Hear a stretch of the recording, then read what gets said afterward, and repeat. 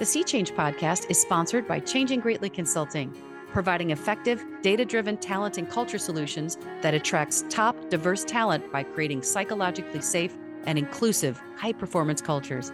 Come for the talent and stay for the culture. Now, let's get into the Sea Change.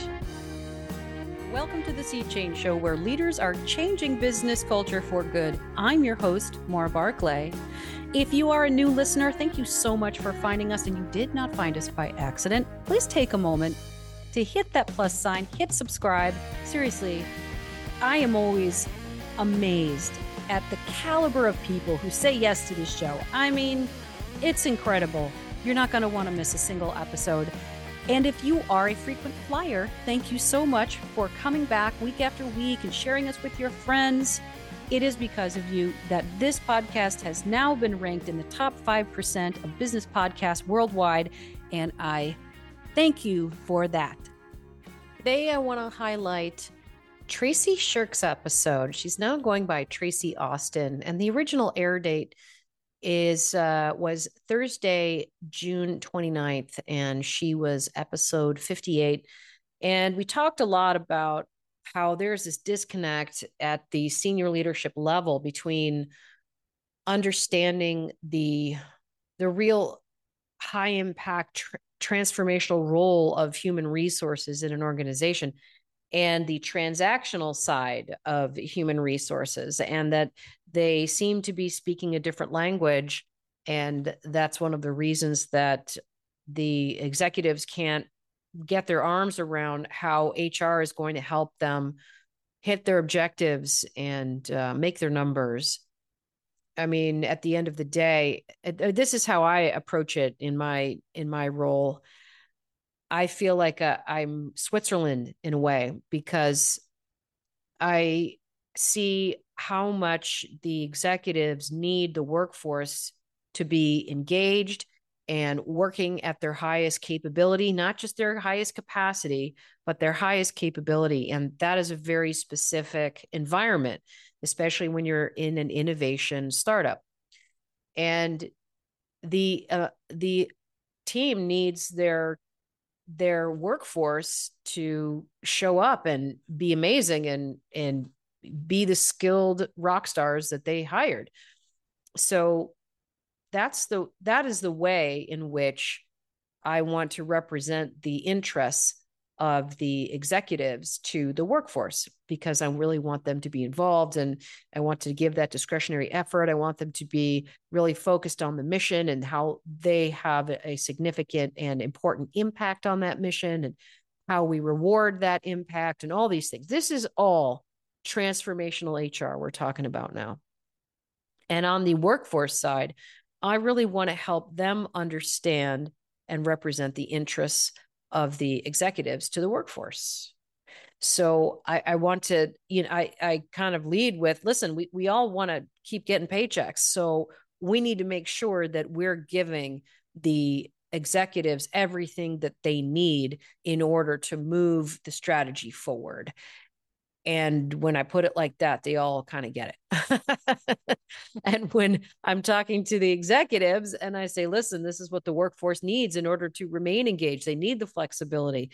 They need these engagement points so that they feel like they're part of the team, and they feel like they're being compensated fairly for the amount of discretionary effort that they're putting towards your strategy. So when I represent the workforce to the executives in this way, they seem to understand. So I think, of course, there are two very distinct functions of HR, and it began back in the day. The personnel department, it's all about processing payroll and handling all the transactional pieces of a workforce, and it has evolved enormously. And I believe there needs to be either a different title or a very clearly differentiated credential or something like that, because the work style is entirely different, and the competencies and skill set needed for transformational HR versus transactional HR are completely different. This notion of getting one HR person who's going to do all your payroll, your benefits, your risk management, do all of this detailed process work, and then be able to show up and lead like some sort of, like the tip of the spear. Come on, everybody over the hill. You're not going to get that in one person. Where let's just say that it's rare. It's extremely rare. And then, of course, the kind of people who like process and procedure and are very detail oriented are not necessarily people who want to build that from nothing. That's very uncomfortable. There's a little bit of risk and creativity. And some people are really into the strategy of the procedure. And some people just want to handle the details, just flawlessly handle the details. Can you hear the difference in the skill sets? And then when you're building culture, it is about values, and it's about mapping values to behaviors and then solving for the human element in the dynamic behavior equation. I mean, I love it. I don't know if you can hear my passion about it. But luckily I have someone, my direct report is someone who is an absolute ninja at the details, a complete Jedi when it comes to comp and compliance and risk management and workman's comp and leave and all the different crazy onerous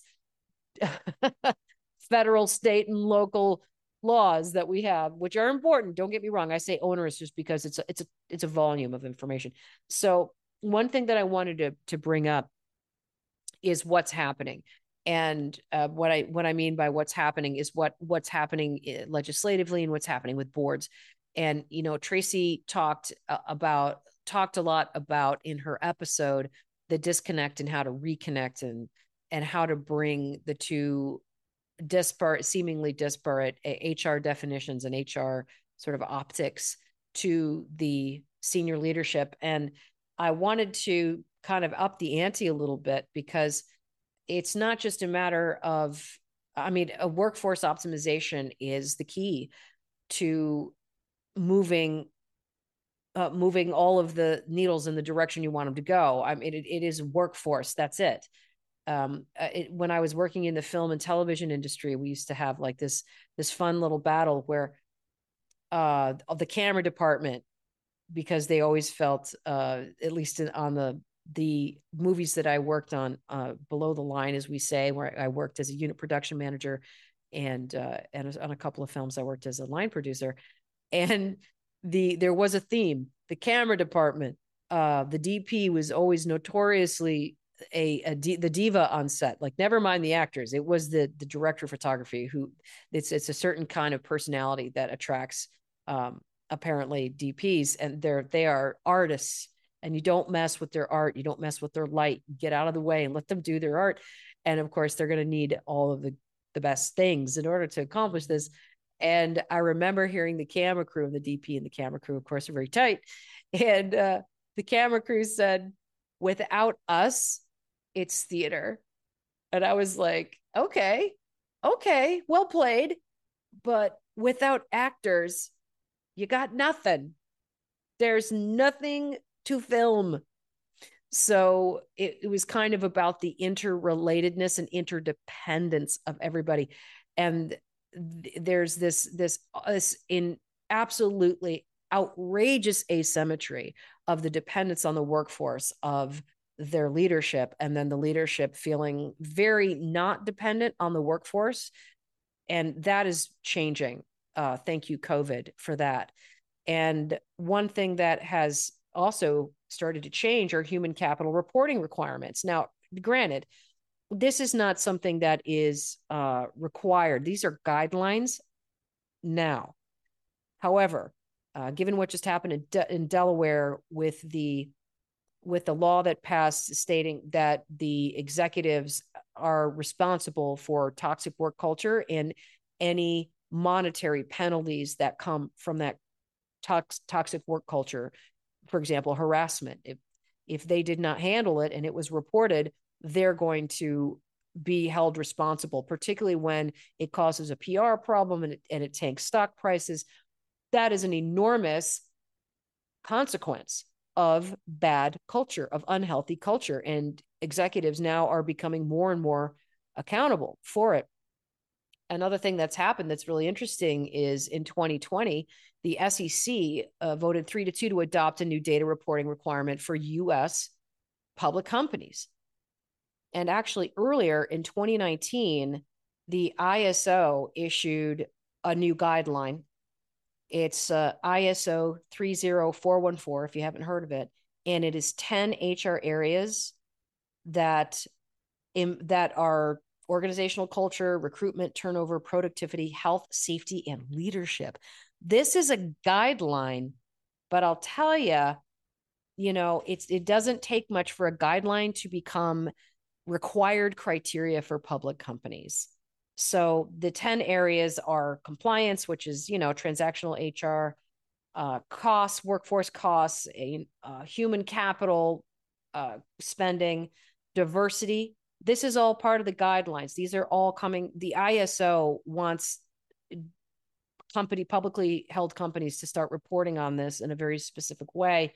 Leadership, occupational health and safety, organizational culture, recruitment, mobility, and turnover. That's one guideline.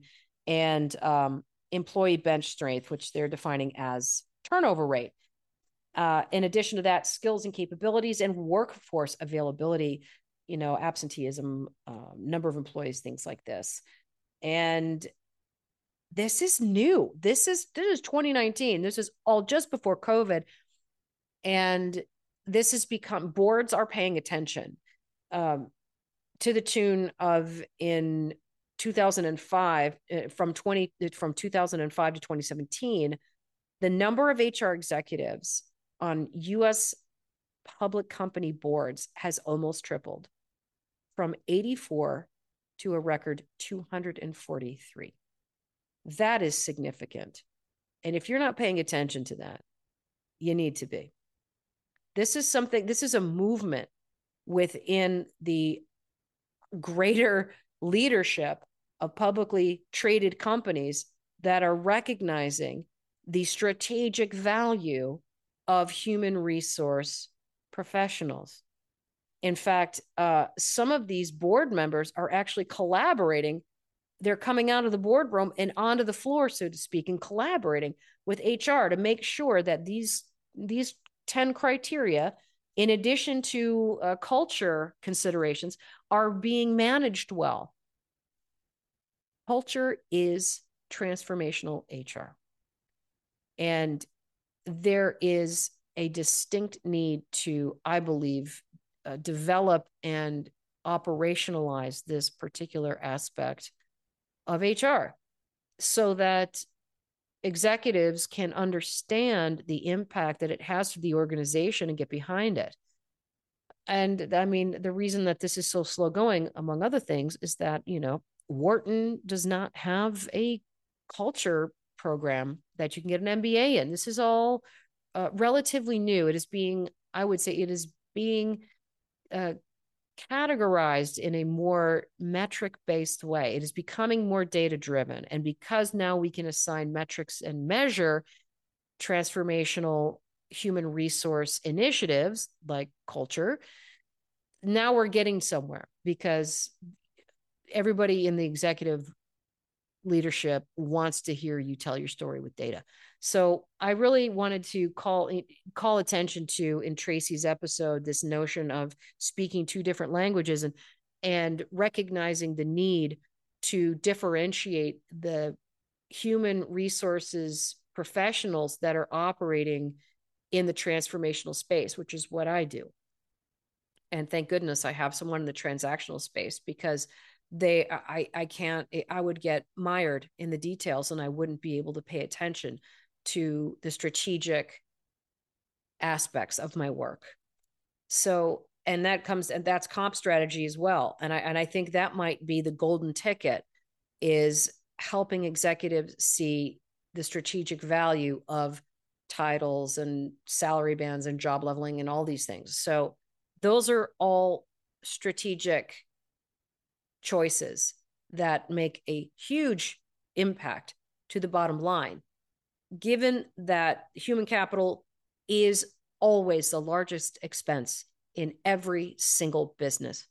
Wouldn't you want to optimize that workforce and engage them so that you are getting the highest ROI out of that investment? And if you think you're going to do it through transactional HR, I believe you are missing an opportunity. That is my little soapbox. And thank you, Traci Austin, for opening that white up so we could have that discussion. And appreciate you coming. I'll look forward to seeing you next week. Take care. Thank you so much for joining us here at the Sea Change Show. We sure appreciate you stopping by and taking your very valuable time to visit with us. Please remember to subscribe so you don't miss an episode. Who knows what's going to happen? I never do. It's always up in the air. And if you would like to be a guest, if you have something to offer, I would love to talk to you. Please email me at cultureworks@maurabarclay.com. And that's MauraBarclay.com. I would love to talk with you. And if you have someone who you think would be a good fit for this show, please reach out to me and connect me. I want to keep celebrating and amplifying as many of these voices as possible. Thanks again, and we'll see you next week.